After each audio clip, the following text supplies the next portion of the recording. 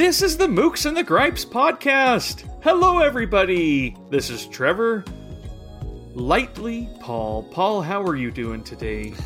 You picked a good one this week. Yeah, feeling much lighter.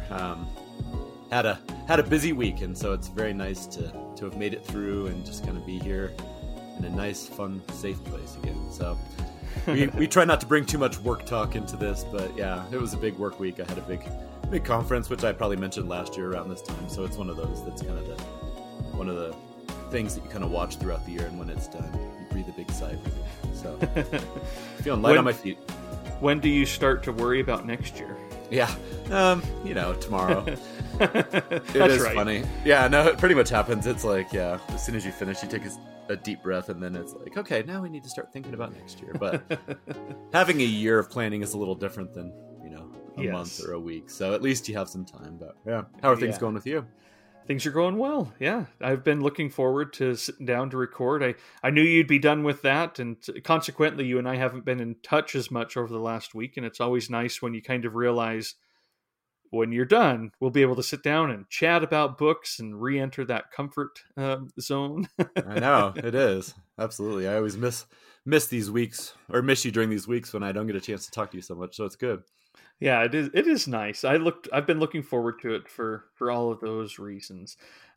We'll get to our main topic here shortly, but just a follow up from the last episode on affinities, I thought I might share just a couple of the responses that we got. People were letting us know some of their affinities, and I really liked all of them, but I wanted to share a few that I pulled up this morning. One is from Lisa Gardini, one is from Lisa Guidarini. Lisa has been someone I've known for years on Twitter and around these bookish areas, and she said, "Loving your episode on affinities. One of mine is Southern Gothics, dripping Spanish moss, and all of that." That's a really good one. So, yeah, I thought that was a really nice one. That I don't know if it's one of my affinities that I look for, but when I find it in books, I do like it, or a good movie or something like that. Yeah. I do like it. And she also followed up on, speaking of books on isolation nature. Then she sent a picture of one called Returning Light, 30 Years on the Island of Skelling Michael. This is about a lighthouse keeper on Skelling Michael off the coast of Ireland, and it's apparently coming out quite soon, and she says she's loving it. So a couple of really good recommendations in terms of Spanish moss, Southern Gothic, Mm-hmm. and then this intriguing memoir of a lighthouse keeper. Yeah, that one sounds really good. And speaking of Spanish moss and Southern Gothic, a few of the books and the authors that I bring up a little later may just have a connection there. So. Nice. I'm excited. Another one, Ryan Cartwright. Folks may know Ryan. He's an actor. If you look him up, he may be familiar to you, but he said, "Another fantastic episode." Well, I do love that people mention that, when they write us. It's always just nice to hear. But he says, "I share pretty much all your affinities, but would add snow falling heavily, snow falling lightly, snow piled high, snow impending, snow departing. Love me some novel snow." So I asked him, what are some of your favorites? And he mentioned Magic Mountain, when Hans gets lost. So, and also the Fellowship of the Ring, climbing that first mountain in the Fellowship of the Ring. So yeah, thanks so much for that as well. Another one that I do like, even though I didn't think about it when we were sitting down to prepare that episode, but I always could love some good snow. I think of, these books, these murder mysteries where you're just locked in a house or on a train because the snow is coming down too hard outside, and The people are Shining, dying left and right. Yeah, The Shining. Or I was thinking of The Long Winter, the Laura Ingalls Wilder, like where they're just kind of stuck in their cabin for that whole winter and just trying to survive. So yeah, that's a great one. There's so many different ways. It can be cozy, it can be threatening, but that's a really good choice. And then one last one from our friend Rohan Mateson. She says, I loved your Affinities episode so much. Your closing discussion about the pleasures of just talking about books you love across different affinities rang so true to me. That's what I treasure about book Twitter. And I wanted to bring that up because, I mean, I'm confident that's what both of us wanted to get from getting together to do this podcast. I mean, that's, you and I have known each other for a long time, but not always on book Twitter, but in bookish discussion groups. And when you find a friendly, encouraging, welcoming, non-judgmental book group that you can just get together and be excited for each other finding good books and also discuss what you like and don't like, without fear, it's a wonderful, wonderful place. And I do feel like our little community is that way. So yeah, I do too. I loved that. Can I bring up one other thing that? Yeah. So the other day on Instagram, we got a nice little shout out from Pear Jelly.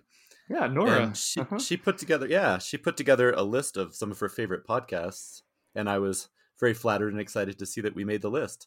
And she describes us as two lovely chilled dudes talking about books. Their episodes are themed, which is brilliant. They cover a range of subjects from bucket list books to comfort reads via author or publisher spotlights. And she says her favorite episode was number 37, Hotel Novels with Jackie Wine. Yeah. So, yeah, thank you so much. And I thought that was just fun. And she lists 4 other great ones, including our friend Simon. Yeah, I was going to say, let's list them. Let's share the ones that she mentions. She mentions a few of these you may have heard of. Backlisted, which is another one of our favorites. She said her favorite episode is Archive Book Specials, 21st of March, 2023. Tier Books with Rachel and Simon. And her favorite episode there was number 40, How Do We Arrange Our Bookshelves, and 2 E.H. Young novels. And Books Unbound. Her favorite episode there was 173, Top Books of 2022. And then the last one for now, although she promised to do another one of these soon, is Lost Ladies of Lit, which I've been hearing a lot about. I need to check that one out. And her favorite episode there is Ursula Parrott, Ex-Wife. And that's what it says on that one. So I'm not familiar with that particular episode. And like I said, I need to check out that podcast. But yeah, that was so fun and such a cool idea to give a shout out. It means a lot, really. I mean, I every time I see something like that, I just can't believe, I know people listen, but it's always so flattering and exciting to hear that they even have a favorite episode. Yeah. And thanks, Nora, for doing that. I will put links to these podcasts in the show notes on the newsletter. Yeah, that's a great idea. If you're looking for it, folks. So, and if I could selfishly ask, I've actually thought about doing this. It seems a little self-indulgent, but I've always been curious to hear from people if they do have either a favorite type of episode or a favorite episode in particular. So if anybody wants to send us a list, it's just something I'm always curious about, like which ones really resonate or which ones stick with you. It'd be kind of fun. No pressure, of course. I would love to hear that too. It's just nice to know. And so, yeah, thanks everybody. And anything else on that, Paul, before I ask you what you have been reading as you have been busy? Yeah, I have been. No, I'm ready to jump in. All right. So yeah, I have been busy. So I have had to put Solenoid off to the side a little over the last week or two, which has made me sad. But I didn't think I could probably give it the time that it needed or the mental space. And also there's just the fact that it is a giant brick of a book. And so might not get it through your luggage. Right, exactly. So I have been doing a mix of some Slender books and some audiobooks. And one of the audiobooks that I really enjoyed was The Dangers of Smoking in Bed by Mariana Enriquez, translated by Megan McDowell. I was trying to find a good excerpt from it to read, but I couldn't really find one. So I'm going to just read the summary, which might give people, a little bit of an idea. It says, "Welcome to Buenos Aires, a place of nightmares and twisted imaginings, where missing children come back from the dead and unearthed bones carry terrible curses. Thrumming with murderous intentions, family betrayals, and morbid desires, these stories shine a light on a violent city gripped by urban madness, giving voice to the lost, the oppressed, and the forgotten. Lucid and darkly poetic, unsettling and otherworldly, these tales of revenge, witchcraft, and fetishes are a masterpiece of contemporary Gothic and a bewitching exploration of the dark inclinations that threaten to lead us over the edge." So, hey, if that doesn't get you, I don't know what will.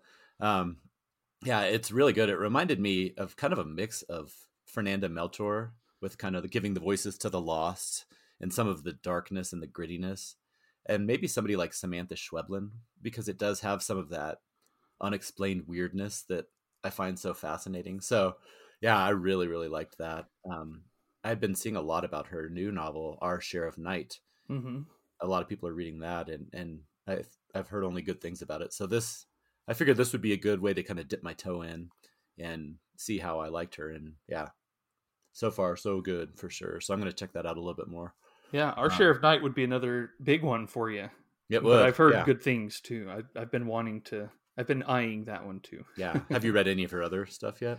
No, I've read the short story that appeared in the New Yorker earlier this was it this year or late? Anyway, there was some time yeah, I think it was earlier this year in the New Yorker. I can't remember what it's called. Something with ghosts. It was really fun and intriguing and just well done. You know, Yeah. I think all of these have been translated by Megan McDowell, which is kind of fitting. You mentioned Samantha Schweblin as being someone who came to mind, her work, and I think Megan McDowell also has translated all of the books we've gotten from her. Yeah, that's a good point. Over the years. Yeah, so there's definitely a kindred spirit there. Yeah, they're really good, and yeah, Samantha Schweblin is wonderful too. I actually had my wife read Fever Dream a while back on my recommendation, and she was just like I was, like, wow, like I don't really know what to think, but I'm intrigued. And so I recently bought her Mouthful of Birds.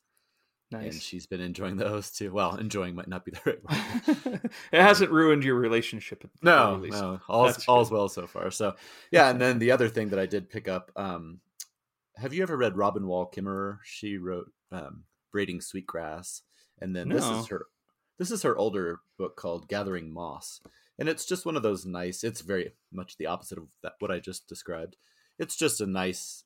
She delves into, she has kind of a Native American ancestry. So she kind of looks at the blending and the marriage between hard science and some of these more traditional views of looking at the world. And she's done that in both books that I've read by her so far.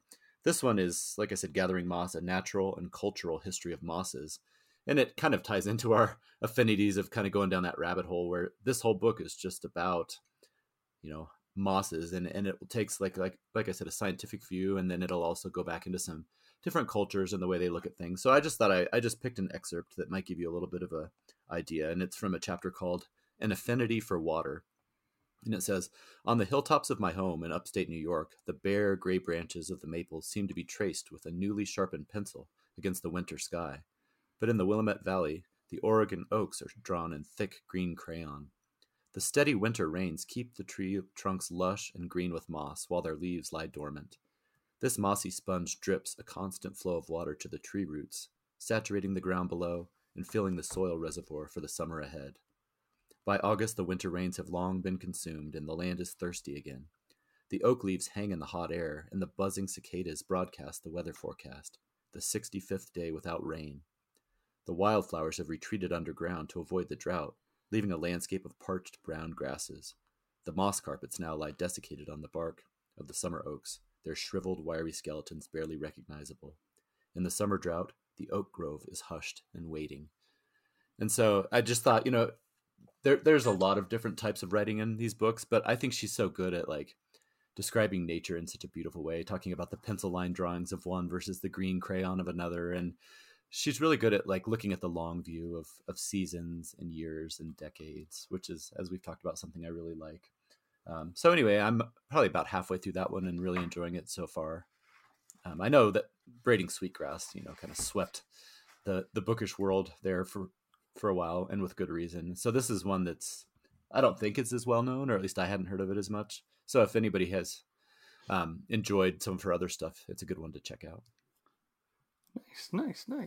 Yeah. All right. And how about you? What have you been reading these days? So I'll share two. One that I finished just barely, and one that I am starting now. Nice. The one I just finished is The Illiterate by Agatha Christoph, and this was just published by New Directions in a translation from Nina Bogan, or Nina, I don't know. But this is a very short little memoir that Agatha Christoph wrote in 2004 when she was in her late 60s. She wasn't. She died in 2011, I think.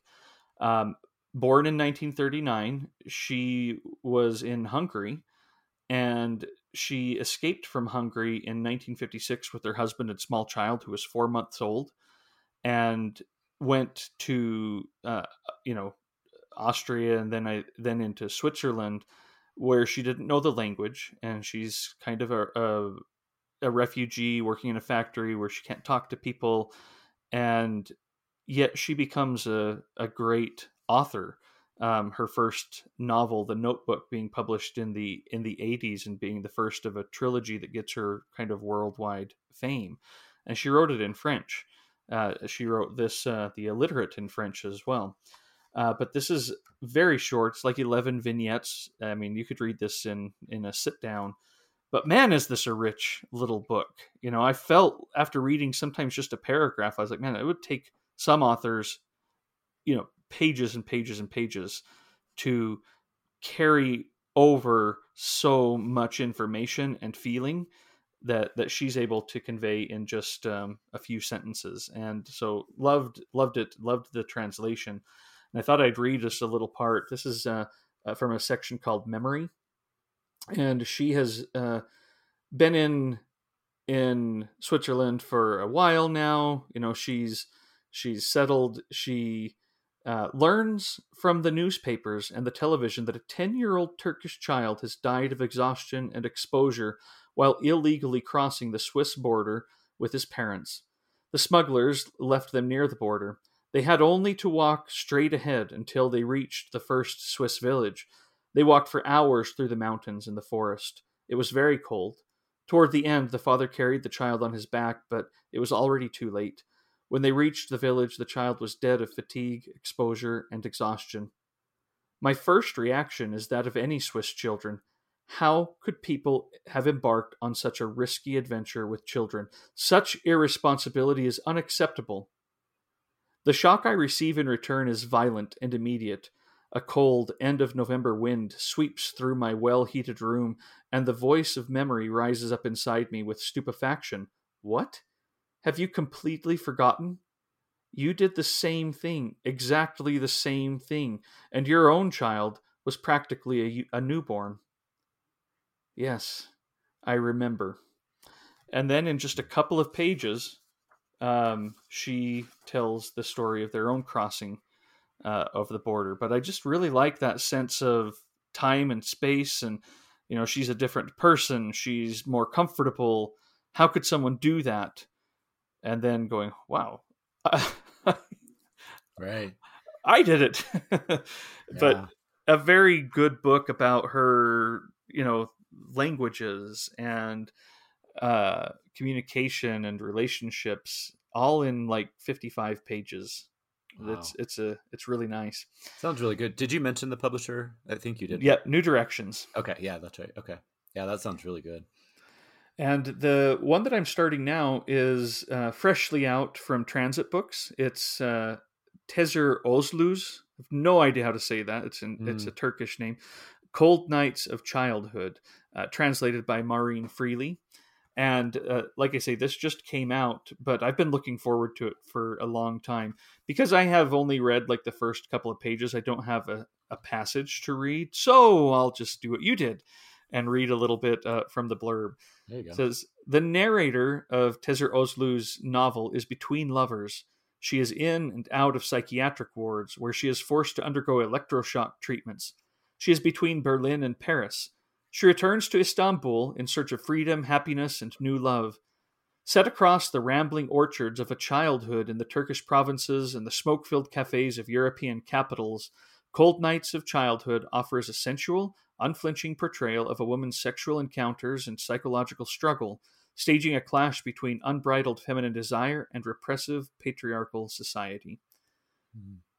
That sounds so good. And I have seen that one shared a few times on social media, and I will say that is one of the most beautiful covers I think I've seen. I love that cover. Well, and check this out. So you got this nice, it's almost a black and white cover, other than the teacup or pot that is in gold and almost looks foiled, and a dark blue. Yeah, And when you beautiful. open up, the end papers are, Oh wow. you'd never expect it. You'd think, oh, it's just a white cover on the, the flip of the cover, but it's not. It's like this red and blue petals, and it's a really nicely put together book. And this one's also short. I should be able to get through it quite soon.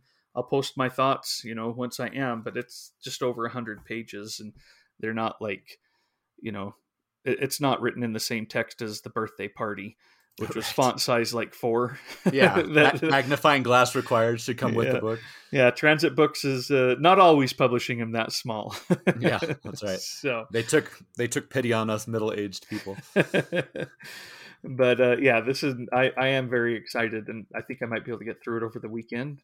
Nice. We shall see, how things go, but Nice. I'm excited. And I will say too, I loved The Illiterate so much, and it's the first thing I'd ever read by Agatha Christoph.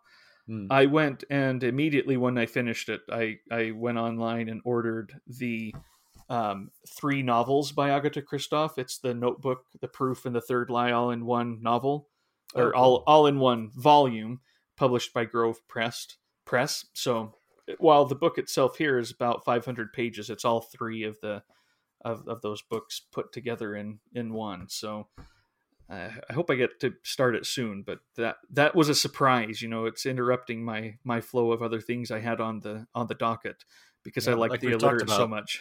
Yeah, but you have to go with those feelings and kind of follow the flow sometimes. So yeah, I'll be curious to hear what you think of those whenever you get to them. Sounds good. All right, well, let's take a second here, catch our breath, and move into our topic for the day.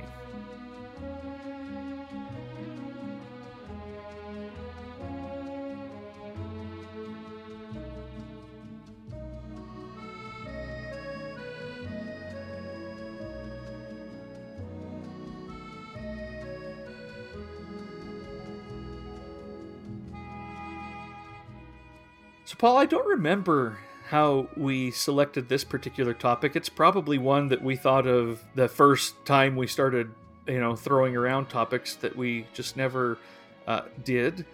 Mm-hmm. But it fit into our schedule right now. Titles. Listing some of our favorites, maybe talking a little bit about titles in general, theorizing a little bit on them. I admit I tried to use ChatGPT to find some of the best essays, like serious essays about titles. Mm-hmm. And it gave me ones with like great authors that I'm like, oh, I'm so excited to go read their essay on titles. And then the title of the essay sounded so good. I think they were all fake. Oh, really? At least I could not find those articles so anywhere. These essays didn't pop up. You know how Google always pulls up stuff. Always, you got something, some reference, something that doesn't even apply. I mean, at the very least, some questionable website. It's like Google can find no information about this article, and I'm like, no search results on this very famous George Orwell essay on titles. What? I don't know if he ever wrote one or not. I didn't have time to really dig deep, but I did start to feel after like the 5th one that I might be using ChatGPT wrong or correctly. I don't know. I was going to say or correctly, and that's just that hallucination effect that they keep talking about, where if it doesn't know, it'll just make up something that sounds very plausible. Yeah, they sounded great. I wish I could have read them so that we could really give some good insights on, more the psychology of titles, or, why these things pull us in. But you and I will probably do just as well as George Orwell. Oh, I'm sure. Absolutely. Between the two of us, maybe we can measure up. And I mean, his titles, Animal Farm, that's like, might as well call Old MacDonald, right? That's 1984, right. Whoop-de-doo, No, actually, as I was looking at some great titles, 1984 often popped up just because it does. It's very, it was the future at the time, but it just sounds ominous somehow. Yeah. It's like a date that will always, should come with a big slam. Exactly. And maybe some of that's just because of the Apple Macintosh computer ad they ran in 1984 to like commemorate that was so disturbing. It was the sledgehammer or whatever it is that he throws through. Yeah. So, all right, titles though. What what are some of your thoughts on titles? What do titles do for you? Do you care about titles? Is that really what you first look at, or do you look at the author? Do you look at the book cover, the publisher? Yeah. What do they do for you? I was thinking about this, and I think I mean, this is not going to surprise anybody, but it definitely depends. In many cases, I would say it has absolutely no impact at all. For example, if it was a book that was highly recommended to me from people I trusted, I wouldn't care what it was called. That wouldn't be what would draw me in. And even if the title didn't appeal to me, the rest of it would kind of, you know, overcome any doubts that I had about that. Or, if you know the author or the publisher, like if Jhumpa Lahiri has a new one come out and the title doesn't grab me, who cares? It's Jhumpa Lahiri. Right. Like, I'll love it. But I do think that they are one of the various ways that you could be hooked to, if you're in a bookstore or browsing online, to pick up a book you wouldn't otherwise necessarily care about. If there was a title that was just so intriguing or interesting to you, that might be the hook. Sometimes it could be the cover. Sometimes it could be, something else, but I do think that it's one of the tools that could be used to draw in somebody, to intrigue someone who didn't know anything else about a book. So yeah, I think it's just a lot of it just depends. I think it's one of the, several different things that could draw me to at least pick up a book that I wasn't curious about. But again, if it was an author or a book that I was already feeling strongly about, even if it was the worst title ever, it wouldn't dissuade me from reading it. Mm-hmm. How about you? What do you think? I think titles can be very powerful because they can, in some cases, they're just titles, ways to refer to a book. But in other situations, they are part of the book. Mm-hmm. They have picked the perfect title that it's almost like the first words of the book, and they capture you. They evoke something, even with no knowledge of the book itself. It's a promise. It can be a promise of tone or of treatment. Just looking, for example, at some of the books that are coming out soon from NYRB Classics. There's Don't Look at Me Like That by Diana Athill. That promises a certain type of book to me, and I'm excited to read it. I've been wanting to read her books for a while. The other one they're bringing out in August is called Instead of a Letter.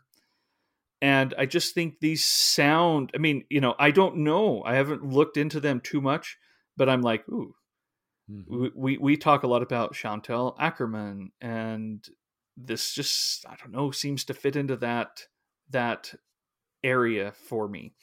Yeah. But then we also have Written on Water by Eileen Chang coming out. And that's a completely different feel, maybe a little more poetic, not less captivating, not, just very, very different. We have The Fawn that just came out by Magda Szabo, and that just in connection with her other books like The Door. Yeah, right. She has a way of just being like, here's, we're going to go this way with all this. Mm-hmm. There's so much that a title can do to introduce you to a book, or to make a promise, or at least entice you, seduce you into picking it up, or kind of like those Diane Athill books almost demand that you pick them up. Don't look at me like that. Right. Oh, okay. Or let me see what you have to say. Yeah, and it almost has like that confrontational appeal. And it reminded me when you were talking about Rebecca Solnit last time. Men Explain Things to Me. It's like one of those where it's kind of like in your face, and that'll instantly get you interested. So yeah, I was going to ask you, I think there's like an interesting tension between the artistic or creative view of things, which is what I would love to think that most titles are, that the author either chose it or was directly involved in the process. I do think sometimes there's also the counter push of kind of the marketing side of it, I guess, for lack of a better word.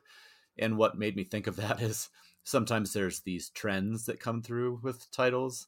There was a lot of publicity given to the girl titles, Gone Girl, Girl with a Dragon Tattoo, Girl on a Train. For a while it seemed like every other book that came out looked a certain way with the cover and had the word girl in it. Mm-hmm. Or there was like a trend, I think it was maybe in the early 2000s, where there was a lot of those really long, sometimes bordering on gimmicky titles, in my opinion, like The Incident of the Dog in the Nighttime, the Guernsey Literary and Potato Pill Pie Society, Hard Boiled Yeah. Wonderland, and The End of the World. You know, I mean, those aren't all bad, but there's just these They interesting don't appeal to trends. me. They're not my. I don't have an affinity with those. No, They don't I don't. evoke what I want to find. Exactly. And I was looking at around, speaking of articles, I found an article about data science, and it was called Book Titles Are Getting Longer. And it talks about, you know, it charts it in actual data that books have been trending longer, but it also mentions, like, it does one of those word clouds of the most popular terms used in fiction book titles. And right at the beginning, like right in the middle, girl, girls, dark, love, you know, death, like, so there was definitely that trend for a while there where it looks like Gone, Love, Girl, House, and Girls were all from like 2015 to about 2018, they were all by far the most used words in titles. So again, the only reason I bring that up is just because I do think in a perfect world, the author either comes up with the title based on their work, or at the very least has a very strong voice in that part of the process. But I do know that realistically, there are probably times, just like with a cover, where they might lose some control and just have to cede to kind of the marketing, you know, the conference table group who's putting together those titles. It's kind of a Yeah. weird dichotomy. Well, and I think of that with a lot of YA books. They go through these trends where it's the one word title, Yeah. you know, and then they Catchy. have the blank of blank and blank, like the, what is it, the Daughter of Smoke and Bone or something like that. And that every book after that for a long time is the blank of blank and blank. Right.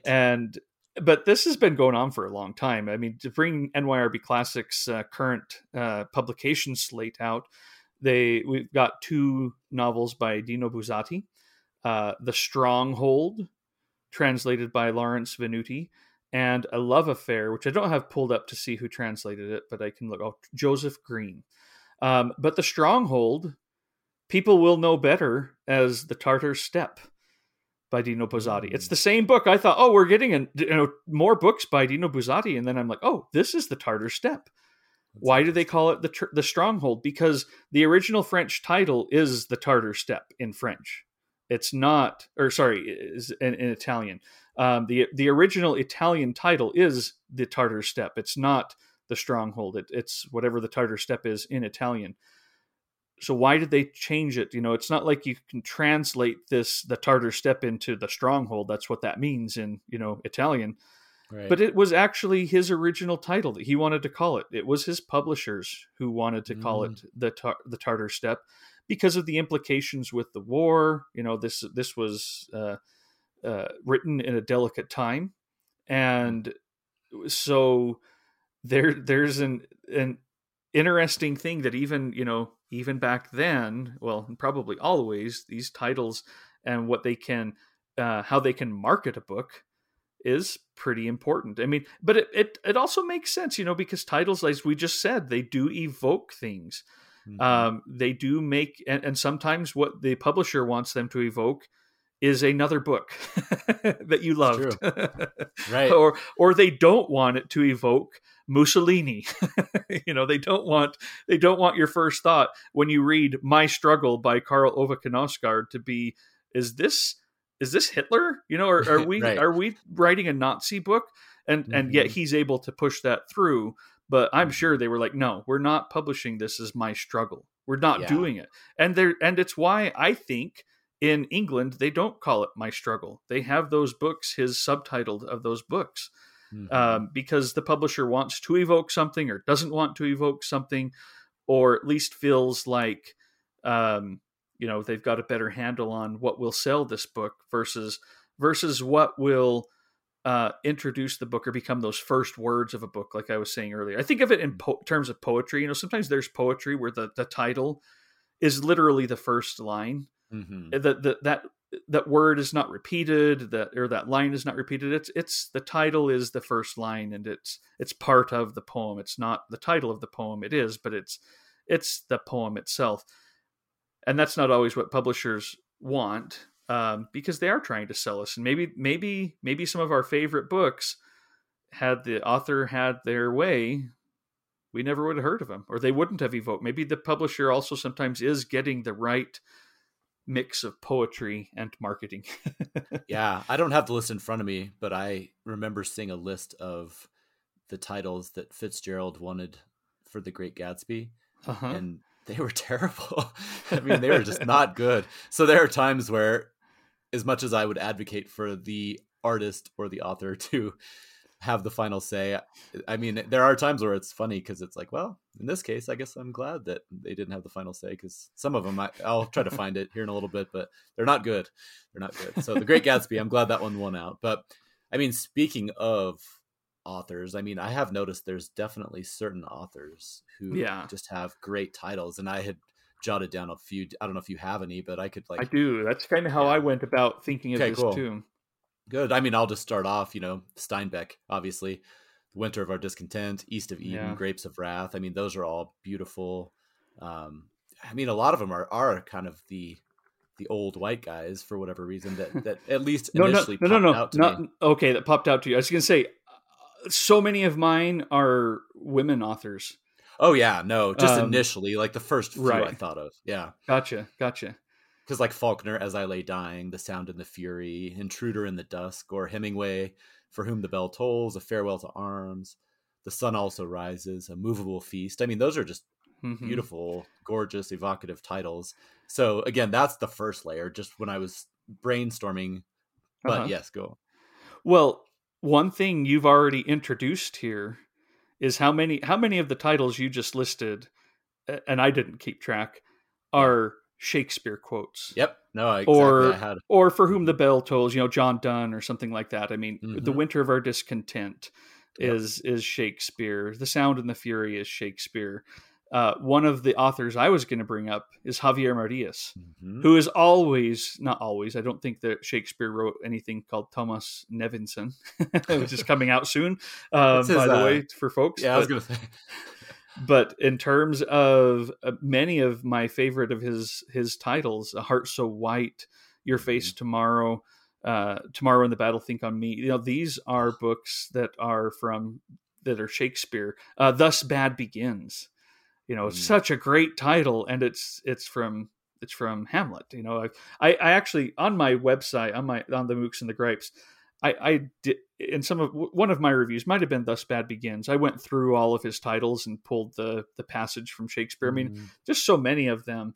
But yeah, Shakespeare definitely has a way of giving a title gravitas and poetry and a promise. A heart so white again. Oh man, I love that part from Macbeth. So yeah, exactly. No, I had a whole different section just based on other books. So I had A Heart So White, but Brave New World, Infinite Jest, Pale Fire, The Sound and the Fury, yes, The Winter of Our Discontent, Something Wicked This Way Comes, What Dreams May Come. I mean, so many great titles came directly out of Shakespeare. So I mean, talk about a way, like you said, to instantly lend your books some intrigue and credibility. Plus, it's just, so many of them are beautiful.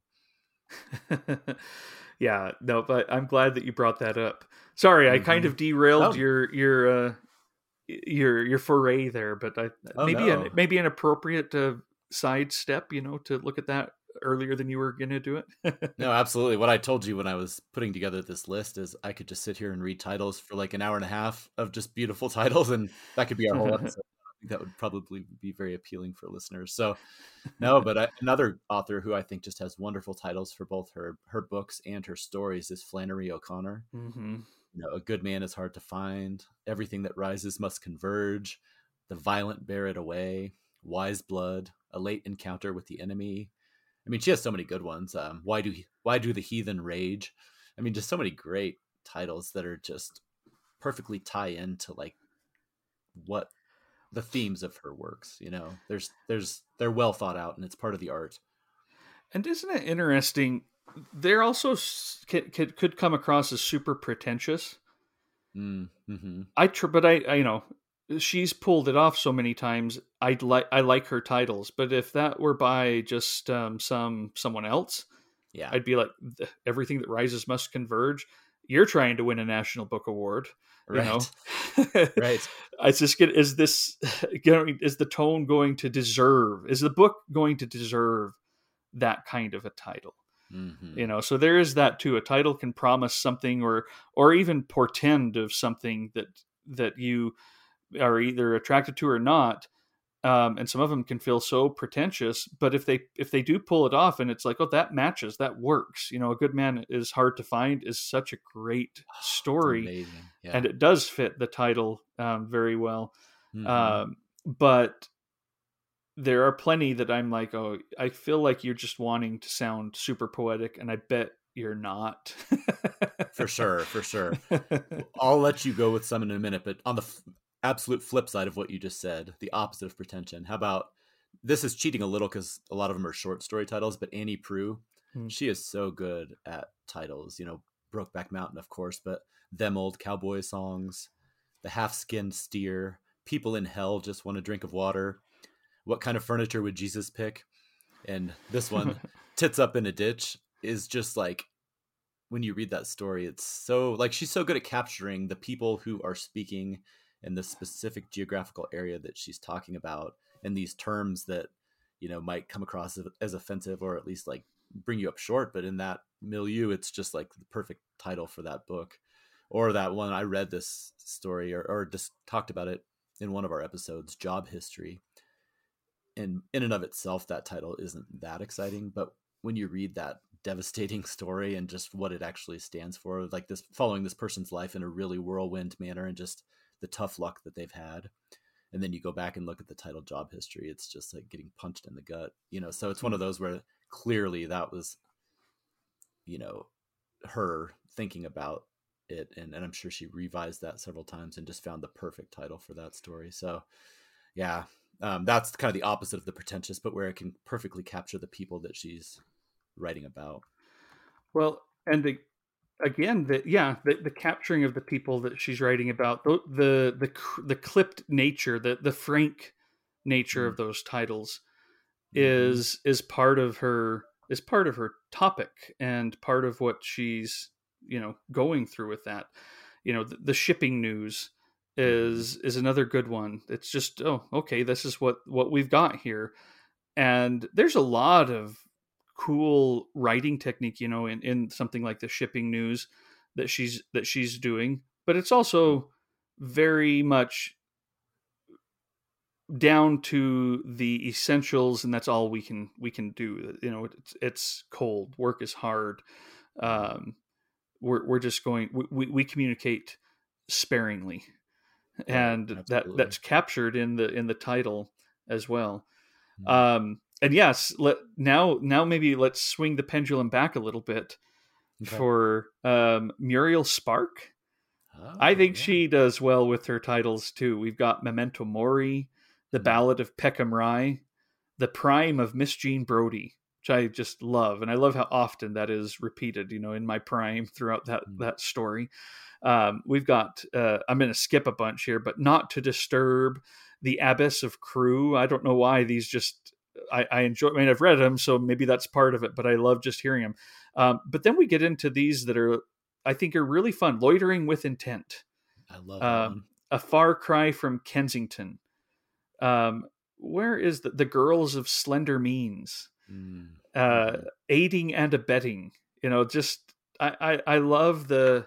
And again, part of it's because I know who she is. I know we're going to get something a little bit acerbic and cynical and funny, but in a way that also makes you cringe a little bit. That Mm-hmm. these titles just continue to evoke so much of that for me. Again, I think she's just a really good uh, title titler of her Mm-hmm. of her really good stories and books. I mean, her last story collection is called The Snobs. That's so good. I Yeah. think That. I think I was talking to Barbara Epler of New Directions. I think she was kind of talking about Muriel Spark.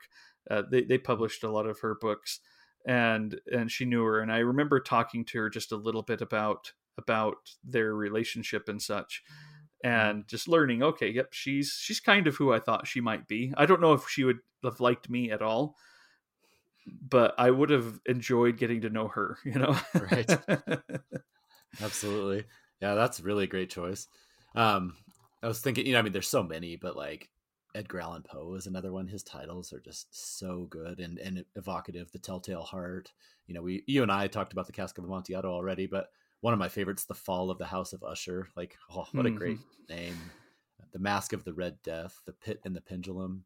I mean, those are just so good. I mean, so dark and foreboding, but also, I mean, most of them, it does kind of say a lot about what takes place in the story. So it's not like they're just way off and vague, but at the same time, there's still that beauty to it where it's not just a statement of fact. I really like those. Another author I'll bring up is we just keep on, it's like we're playing tennis. Like I said, I could do this for hours. This is our next author who we'll be talking about in our next episode.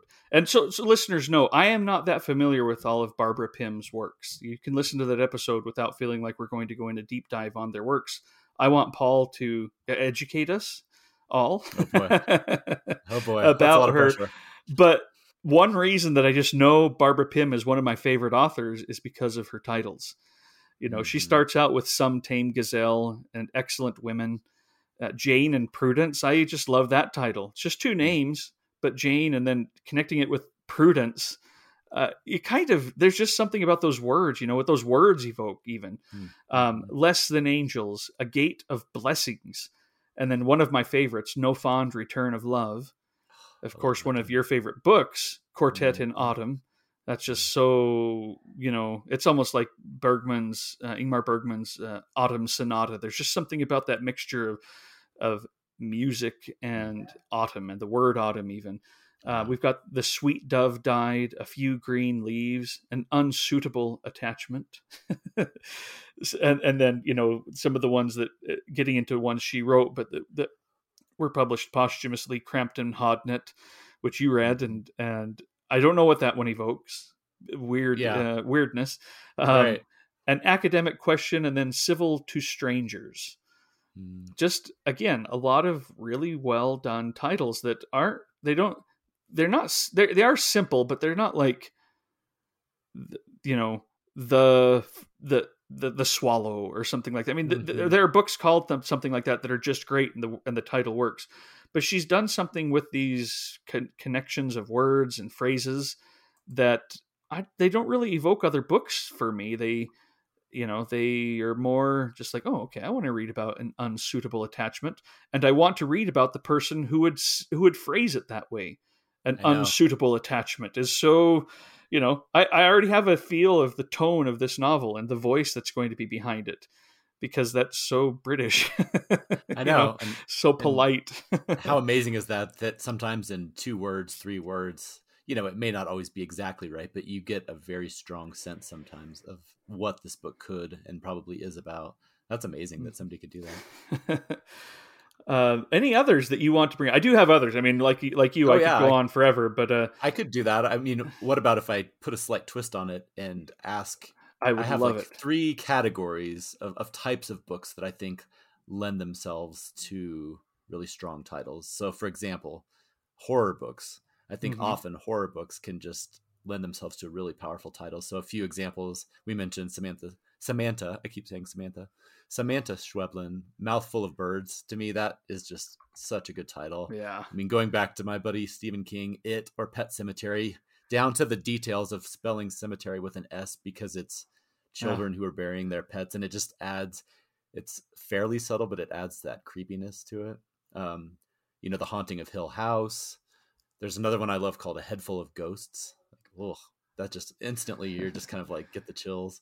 The Turn of the Screw, Interview with the Vampire, The Yellow Wallpaper. I mean, I think horror books are one of those areas where there's a lot of really strong titles that sometimes even before you've read a word, you already kind of start to get, the creeps a little bit. I kind of like that. So I don't know if you I'm putting you on the spot, but I don't know if you know any there, or otherwise I can mention another genre. I don't read a whole lot of horror, but often it's titled. This might be a good area for me to express. Sometimes the title gets me excited and the book lets me down. No, Like I'm like, that's true for that is sure. a powerful title that evokes an image or a feeling that the book doesn't carry out for me, because and that happens with me so often with horror. We talked about this in our episode, Hmm. on our Halloween episode last year. I just like, I know other people, I'm more scared by the vague parts of my imagination than Yep. by something that I am explicitly shown or told. And a title has the ability to tap into that part of my brain and start those vague associations and feelings, and feelings of dread or excitement, uh, that sometimes the book doesn't follow through with. And so I don't read a whole lot of horror, and so nothing's popping to mind, Right. other than ones you already mentioned, No, probably but that's a because you really mentioned great. them. Yeah, no, but that's a really great point because we did have that discussion, and that is the biggest shortcoming for me of horror movies and books is the promise is usually I'll go so far as to say almost never fulfilled for me. And but yeah, like you said, the idea that a title could promise something that it can't deliver is a very interesting wrinkle on this for sure. Well, another kind of A Wrinkle genre. in Time, by the way, another great Oh, title see, that that's even love. before reading the book as a kid, I wanted to read that book. That's one of my wife's very favorite, books from childhood. That is a great title. Well, how about noir? I think famously noir is known for both movies and films. Some great titles. In a Lonely Place, which we read earlier Mm-hmm. this year, that has got to be one of the best. Not only even if you didn't know what it was about, it's a beautiful title. But then once you finish the book and look back at the title, ooh, that'll really get you even more. I mean, there's tons of famous ones, The Big Sleep, but several from NYRB, Hard Rain Falling, Black Wings Has My Mm-hmm. Angel. I love that one. Um, then famous ones, They Shoot Horses, Don't They? The Postman Always Rings Twice, Farewell, My Lovely, The Black Dahlia. I just think noir books, and I'm not Strangers on a anywhere Train. near. Oh yeah, yeah, that's a great one. So I mean, that one, that genre is well known for some just wonderful titles. So, as I Yeah. was thinking about it, I was just like started jotting down a few like Black Wings Has My Angel and In a Lonely Place popped out, and then all of a sudden I was like, wait, I could keep pulling at that thread and go for a long time. I think Did you say Farewell, My Lovely? Is that one that you mentioned? I did at the very end. Yeah, Yeah, isn't that I gorgeous? thought I so. I love that love title. that title. Yep. Hmm. I've not read the book, but again, I'm like, I already love that Raymond Chandler title, Farewell, My Lovely. It just I know. evokes so much. Yeah, I pulled up a little bit of a list here. Derek Raymond, another great noir author. Uh, he died with his eyes open is a really good title. I think that kind Mm. of, again, frank, but somewhat poetic. I don't know. Then that's something that a lot Yeah. of noir books have. These, you know, Sam Spade talks bluntly and frankly, but he talks. He can still be poetic when he's doing that. Um, Yeah. True. yeah, just some really good ones. The Patrick, is it Manchette? Mm. My Hmm. computer is running slow because I'm opening so many. So Jean Patrick Manchette. I'm running so many different things, but you know, Fatal, and a lot of times it's the covers too to the NYRB editions, but the Mad and the Bad, uh, Mm. just a lot of really good noir titles too. That when they're coming out, I'm like, oh, I do like that stuff, and those often I deliver. know. Yeah, In they a do. Lonely That's a good Place, holy point. crap! Again, Yeah, both the like I book said, and the that's movie. well, and that's one again. Like, talk about a great title when it pulls you in. You read the book, you reread the title, and it uncovers whole different Hmm. meanings. And I mean, that's when you know they're working on a whole another level. It's really impressive that they could do that. Uh huh. Um, what about nonfiction? I was thinking, like, as I was looking through my shelves, there's a lot of great nonfiction titles.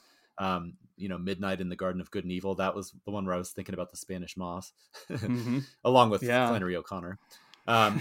Krakauer has Into Thin Air and Into the Wild, even though they're very similar titles. Both of them, I think, are so good. In the Heart of the Sea, we talked about, or one of your favorites and my favorites, When We Cease to Understand the World. Hmm. I mean, what a Oh man. what a beautiful title with so many implications of what that means. I thought that one was great. I mean, again, I could go on and on, but Oliver Sacks has that wonderful book called The Man Who Mistook His Wife for a Hat. And like that could be gimmicky, but it's literally based in a case study. So again, it's like it has the hook, but then when you read it, it's like, wow, no, I mean, that actually completely makes sense. I could go on and on. Like I said, John McPhee, I mentioned him pretty much every episode, but Annals of the Former World, I think, is just an absolutely beautiful title. But then he has the other one, Encounters with the Archdruid. I mean, so I think that nonfiction is another area where there's so much area for creativity. This one's just brutal because it's based on, some really harsh topics that it's covering, but it's a quote and it says, "We wish to inform you that tomorrow we will be killed with our families." And that's a direct quote from one of those. So that, like, there's so many things you can do with a title. And even though that one is long, immediately you read that and you know what you're in for. Yeah. So I know I'm throwing curveballs at you, just throwing out all these different topics without any preparation. So yeah, I hadn't even thought of that area of going into nonfiction, which is a little bit, a little bit because of my reading is usually that's not where I go. But right. Yeah, a lot of these books, when I see them, it's something that I want to read because of the title or the subtitle. A lot of these also have colon and then go into what they're about. Yeah, when I was looking up long book titles, often I was like, well, the title's not that long, but then you add the colon and all of a sudden it's like, 15 words. Exactly. Yeah, so I'll let that sit with our listeners. How about I'll do one more author that I think may take the cake for me. I don't always like the books, but I always like his titles. This is Gabriel Garcia Marquez. I'm so glad you mentioned him. He was on my list. He has some of the best titles there are, period. Yeah, I mean, 100 Years of Solitude. Before I read that book, I was just so excited to read a book called that. Maybe based on my affinities. I guess I had them even when I was younger. Absolutely. Autumn of the Patriarch. The Chronicle of a Death Foretold. So News of a Kidnapping. There's just something about that I like the sense of it being news of a kidnapping. What do those words evoke, each of them individually? And when do you hear it phrased that way? Love in the Time of Cholera. Another just really great title. I mean, he has great opening sentences and paragraphs too. He does. Living to Tell the Tale, and then his Memories of My Melancholy Horrors. I think that title, the first time I remember the first time I read I haven't read the book yet, but when I first heard the title Memories of My Melancholy Horrors, it's just what an absolutely intriguing, beautiful, stunning, strange title, And I don't know how this is in Spanish, but in Portuguese, the word for horror is exceptionally vulgar. I mean, exceptionally vulgar. And that's the word it's the same word in Spanish, and that's the word he uses in his Spanish language title. Horror is, not that vulgar. I mean, it might be like, oh, we don't bring that up in polite society. Right. But you probably wouldn't say, it might be a little bit more than prostitute. But there are plenty of other words that I could use that are much more derogatory and much more, slap in the face kind of words. And to me, that's what his Spanish language title for my Memories of My Melancholy Horrors is like. And same kind of stuff with Roberto Bolaño. Sometimes the titles that we get in English feel softer. Not that they're wrong; they're legitimate translations, but they feel softer than they are in Spanish. That's interesting. Yeah, that's a good point. So, anyway, yeah, just Gabriel Garcia Marquez, and it did make me think of a bunch of other, what are some other titles or authors that I want to read that I never have, just because I'm attracted to their titles, and it, I I didn't list all of these, but that's kind of one thing that I was curious about too. You know, how many of these folks do I want to read them because I hear good things, but also because I am very interested in their titles. One is Kenyan author Ngugi wa Thiong'o. There's something about his books, Weep Not, Child, Devil on the Cross, Petals of Blood, A Grain of Wheat, even, you know, as simple as that sounds, it, you know, to boil it down to a grain of wheat. I have all of his books, I believe, and I have read 0 of them. But I'm, you know, the titles make me, and you know, they come in those Penguin Classic editions as well for the most part. Not all of them, but a lot of them do. And so it's nice just to have them there. You know, I've got this list, this little part of my shelves that's great titles, great looking books, all this promise, and I just haven't delved into to see it yet. But if, you know, I guess I think in years past I was like, well, this year he's going to win the Nobel Prize. That'll spur me to finally read these. It hasn't happened, you know, so I don't. It doesn't seem like it's going to happen. But he is an author that very much based on what his books are about, but also the you know, Weep Not, Child. When you know what he's writing about, that just evokes so much, and I'm anxious for the books themselves. Yeah, no, that's really interesting. I was thinking about that too, like books that I either bought not based on the title, but like you said, that was the hook, or ones that keep calling to me even though I haven't yet read them. And one that I think about a lot is The Loneliness of the Long Distance Runner by Alan Sillitoe. And that's one that for years and years, every time I come across that title, it just calls to me. And so I finally did pick it up fairly recently in a used bookstore, and I do know generally what it's about, but more than anything, I just love that title. Or there's something, it has the word loneliness in it, and maybe that is, yeah. Again, the all the psychiatrists and psychologists out in the audience are scratching furiously in their notepads. How is it that these two nihilists are called pleasant dudes by Nora? You know. But I mean, there's also like the flip side, like Skippy Dies. You know, that's such a good title, and my wife brought that one up because that's a book that she really enjoyed. We were just chatting about like good titles so it doesn't have to always be poetic and, you know, that side of things. It can also sometimes be very straightforward and just kind of intriguing. So I like that one. But yeah, there's so many that I haven't read that the title wants me to. Things Fall Apart by Chinua Achebe. I've still never read that, but I love that one. Title that is. That it lives up to the title, I would say. Yeah, I figured. Like Simenon has so many great titles. Dirty Snow, or The Man Who Watched Trains Go By. There's just, I mean, I could go on and on forever with great titles. But May Sarton, who's another favorite of ours, some of hers are just wonderful. In particular, Journal of a Solitude and Plant Dreaming Deep, which are two of my favorite journals of hers. But it's just little subtle things, like it's not Journal of Solitude, it's Journal of a Solitude. And sometimes it's just a minor little thing like that it gets to me, and I couldn't explain exactly what it is about that just haunts me, but I just think it's beautiful. It's better in that way for us, you know, based on our things. I agree with you. Putting the A, you know, that indefinite article singular is really nice. And I think, you know, that you're right. May Sarton, I didn't know who she was until Thomas on the readers, you know, with Simon, would bring her up every once in a while and just say, "Oh, I'm reading blah blah blah by May Sarton," and I'm like, "Well, I really like her titles." One of my favorite poems, you know, as a kid, and well, not a kid, but you know, as a student, was the Love Song of J. Alfred Prufrock by T.S. Eliot. And May Sarton has a book, Mrs. Stevens. I love how it's a woman. Here's the Mermaid Singing.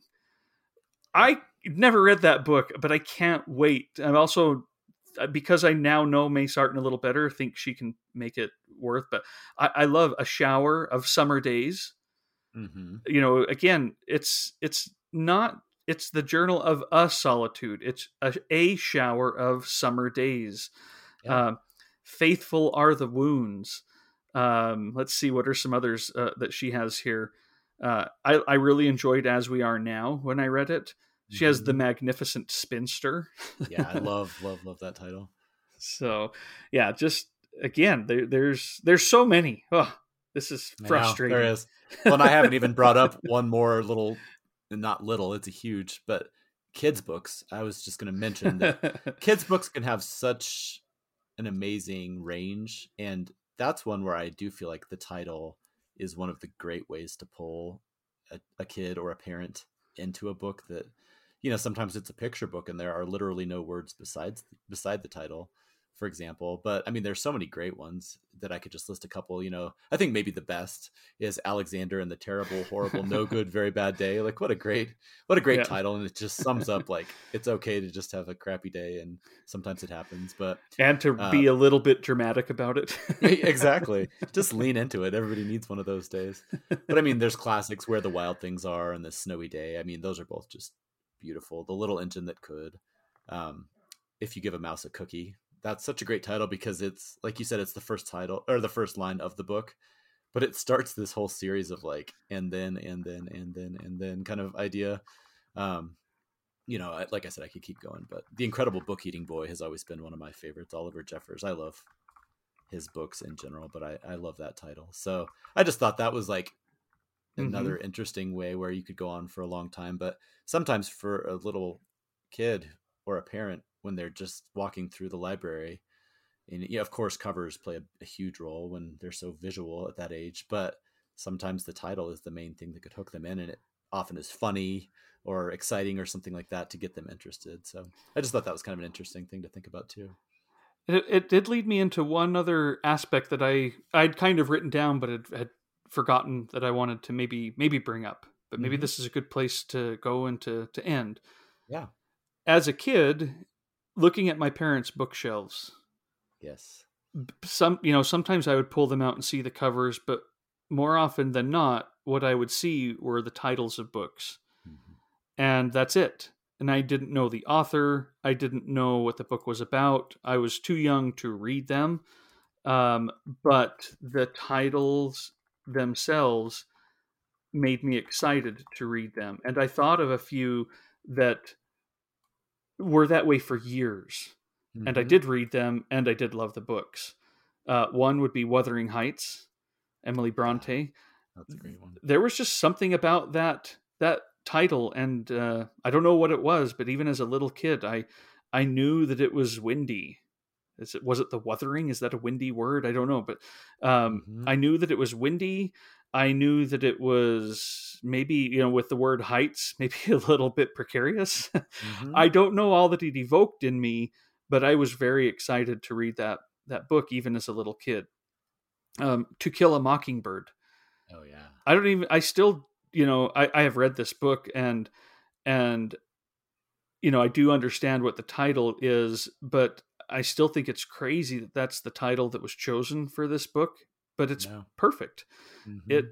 It has everything to do with the book, but nothing if you haven't read the book. This is one of those titles that if you haven't read the book, it's just what the words can do for you. It doesn't really even promise about the topics are or what you're going to be dealing with, or that it's told by a little girl. Who would ever say that as a little girl? This is one where the title is kind of playing games with you, and it makes Mm-hmm. sense only in retrospect. Yeah, absolutely. But it made me want to read this book from a very young age, and seeing it Mm-hmm. on the shelf. And then one that I love, and and then there were none. Oh yeah. I they had other editions that were 10 Little Indians, for example. It didn't have the original, which with its very offensive title, but they Mm-hmm. did have, and then there were none, previously titled, and then it has 10 Little Indians or something like that on it. Mm-hmm. And yeah, I always was excited, and I don't think I would have had it been the original title or even the secondary title. It was, and then there were none. That phrase, just called to me as a kid. Oh, absolutely. It was years before I read any of these books, but for some reason they started planting those seeds in my mind at a very young age. And I've talked about it before, but I love having bookshelves and books around the house, sometimes just in hopes that it might, even if it never leads my kid to read the book or they completely misunderstand it, it might evoke something in them that they want to discover, you know. So it's Yeah, kind no, of that's fun. really good. Yeah, that's a really good point. Yeah, I remember my kids, like you said, there's certain titles, and sometimes it's the color or whatever, but this just the spines of a book that can call out with the Life of Pi or A Confederacy of Mm. Dunces, like some of these that my kids go back and back to them throughout their lives. And like you said, I don't know if they'll read all of them or any of them, but it's interesting all the different ways that books can call to us. And I do think that titles are a fascinating way to kind of explore that for sure. It's back to that marketing thing, you I know. know. Does it Well, really make you want to dive in and devote the time to this book? yeah, and it's a chicken or the egg thing, I'm sure, but it's amazing how many of the books like that you mentioned, To Kill a Mockingbird, these titles are the ones that are the great titles of all time. And I don't think it's, I mean, obviously if the substance wasn't there, they would have faded away. I'm sure there are some books with great titles that we don't even know about because they just didn't stand the test of time, but it is amazing how many classics or ones that have kind of made it through the decades have just absolutely beautiful titles. You know, Their Eyes Were Watching God, or We've Always Lived in the Castle, Lord of the Flies, The Heart is a Lonely Hunter. I mean, I could go on and on, but they're just, you know, again, I don't think it's a direct correlation that that's why they are well remembered. Obviously, the book itself is why, but it is interesting that so many of these amazing books do have amazing titles to go with them. This is going to be the worst episode ever to do the show notes for. I was just thinking about that. I was like, he's going to kill me. But we will do it. Okay, well, maybe we can divide and conquer. I'll take one for the team and jump in. We can divide it up. That's so funny. I was just thinking about that while I was reeling off like 10 more at the very end, squeezing them in. Well, I'm like reading authors' whole bibliographies. but we're for a point. Now, last thing, and this is a lark. These words evoke something, but, and this might be our little, you know, our hook. Do you think some of them was the font and the way that they looked on the spine when we were kids? Oh, absolutely. You know, I wonder about that too. You know, and when we think about this in terms of marketing, we do judge books by their cover and by the title font. Those promise things too, or evoke certain moods or tones, or, you know, they have promises about what you might find in there, whether they are lies, you know, false promises or not. Sometimes it does make me agree with our friend M.A. Orthofer, where he says the best books have just the title in the same font on the cover and the author's name, and that's it. Because then you're not influenced by all the other packaging elements. You just get to delve into the text. But I mean, I love that stuff. I do too. But sometimes it is hard to pull away. You know, I looked over here. The reason I thought of that is I have Harry Mulish's book, The Discovery of Heaven, which I think is a really good title. But the way that they've put it on the spine is not so that it's going up and down. It's on its own line, discovery on its own line, on its own line, heaven, and it's all caps, but a little bit Renaissance-y, not like, you know, flourished, but it just looks that in addition to the great title makes it look important and meaningful, just the way that it's situated on that spine. But that's a little bit of a distraction and a tangent, maybe for another day. But, you know, I would want to read Wuthering Heights regardless of how it was written. Exactly. But I may have been influenced if it was written in a gothic-y haunted font, or the cover, you know, even the spine had some colors on it that made me go, ooh, get a little cold. No, like we said, it's interesting. There's so many things that go into this love of reading, and, you know, a lot of it is on the cover or on the spine, but titles is a great way to hook people. And like I said, just given the examples of the fact that I've only read about half of the books that I could have mentioned today, it's a fun rabbit trail to go down. And it's just another interesting way to look at books and literature. I mean, as we always say, I would love to hear from people out in the audience, or, you know, listeners, to kind of, hear what some of your favorite book titles are, or For if there's sure. any genres that you feel like, might lend themselves to great titles, like we mentioned, noir and horror, but I'm sure there's many others. So add to our list. We would love it. Let's hear it. Let's hear it. On that line, there are, Twitter's a great place to write to us, though it is that things get lost in the scroll. But on the newsletter, you can leave comments there, or in Patreon as well, though fewer people will see it on Patreon. But in the newsletter itself, you can leave comments there that stick with the episode. I'm not necessarily like saying, please do this, but it's an option for folks who are wondering, well, how can I write in some of my thoughts and maybe engage in conversations with each other about these things too. It doesn't even have to be with us necessarily. And we should maybe foster something like that a little bit better, to build the community. Because right now, if you went and left a comment, you might feel like you just went into an empty room and shouted something and then sat there alone for a long time. Right. With just your words echoing around. Maybe we'll have to try and build that up a little bit. But that's a place where if you want to start listing titles and sharing them, that might be kind of fun. So I love that. It's a good idea. And as always, Twitter, Instagram, email. We love to hear from all of you, whatever way you prefer, any way you prefer, all of the above. So yeah, let us know what you think. All right. Well, I think I'm going to go read a book that probably I wanted to read because of its title, Cold Nights of Childhood, that I mentioned earlier. That's just such a good title. Again, Cold Nights of Childhood. Oh, it's almost heartbreaking to even think about that. Absolutely. And by the way, on the back, it talks about other books it might be compared with. And here's an author with great titles that we didn't bring up, Jean Rice. Good Morning, Midnight. Oh, God, yeah. So good. We better stop. Title. I know. We have to stop. See, we're you going to be can't yell at me overwhelmed for adding more titles to the show notes. No, you're doing it to the very end. This was a book I already mentioned, but I didn't mention the Good Morning Midnight. No, I not yelling at you again. I'm the one who listed Barbara Pym's and Gabriel Garcia Marquez's entire bodies of work.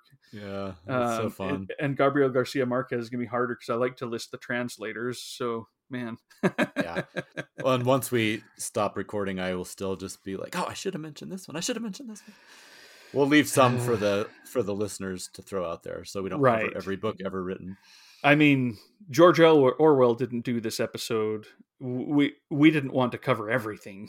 That's right. Exactly. So there are others who will come behind and continue to build upon our work. Absolutely.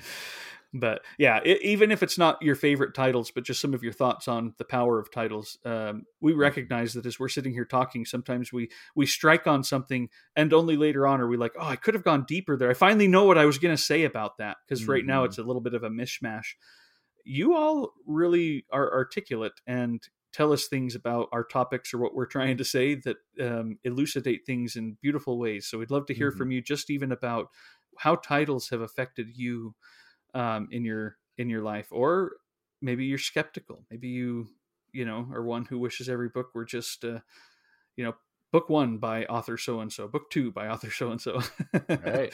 Yeah, absolutely. Oh man, what a mess that would be. But it could get very confusing. All right. Well, thanks, Paul. Before anyone adds another book, I'll say see ya. All right. Sounds good. See ya. Bye, everybody. Thank you for listening to this episode of the Mooks and the Gripes podcast. You can follow the Mooks and the Gripes and get show notes and book and film reviews at mooksandgripes.com. On Twitter, you can find Trevor at Mooks and Paul at BiblioPaul. You can also get information about future shows on our Patreon. If you'd like to donate to the show, anything and everything, even $1 a month, helps and is deeply appreciated. You can become a patron at patreon.com/mooks. Until next time.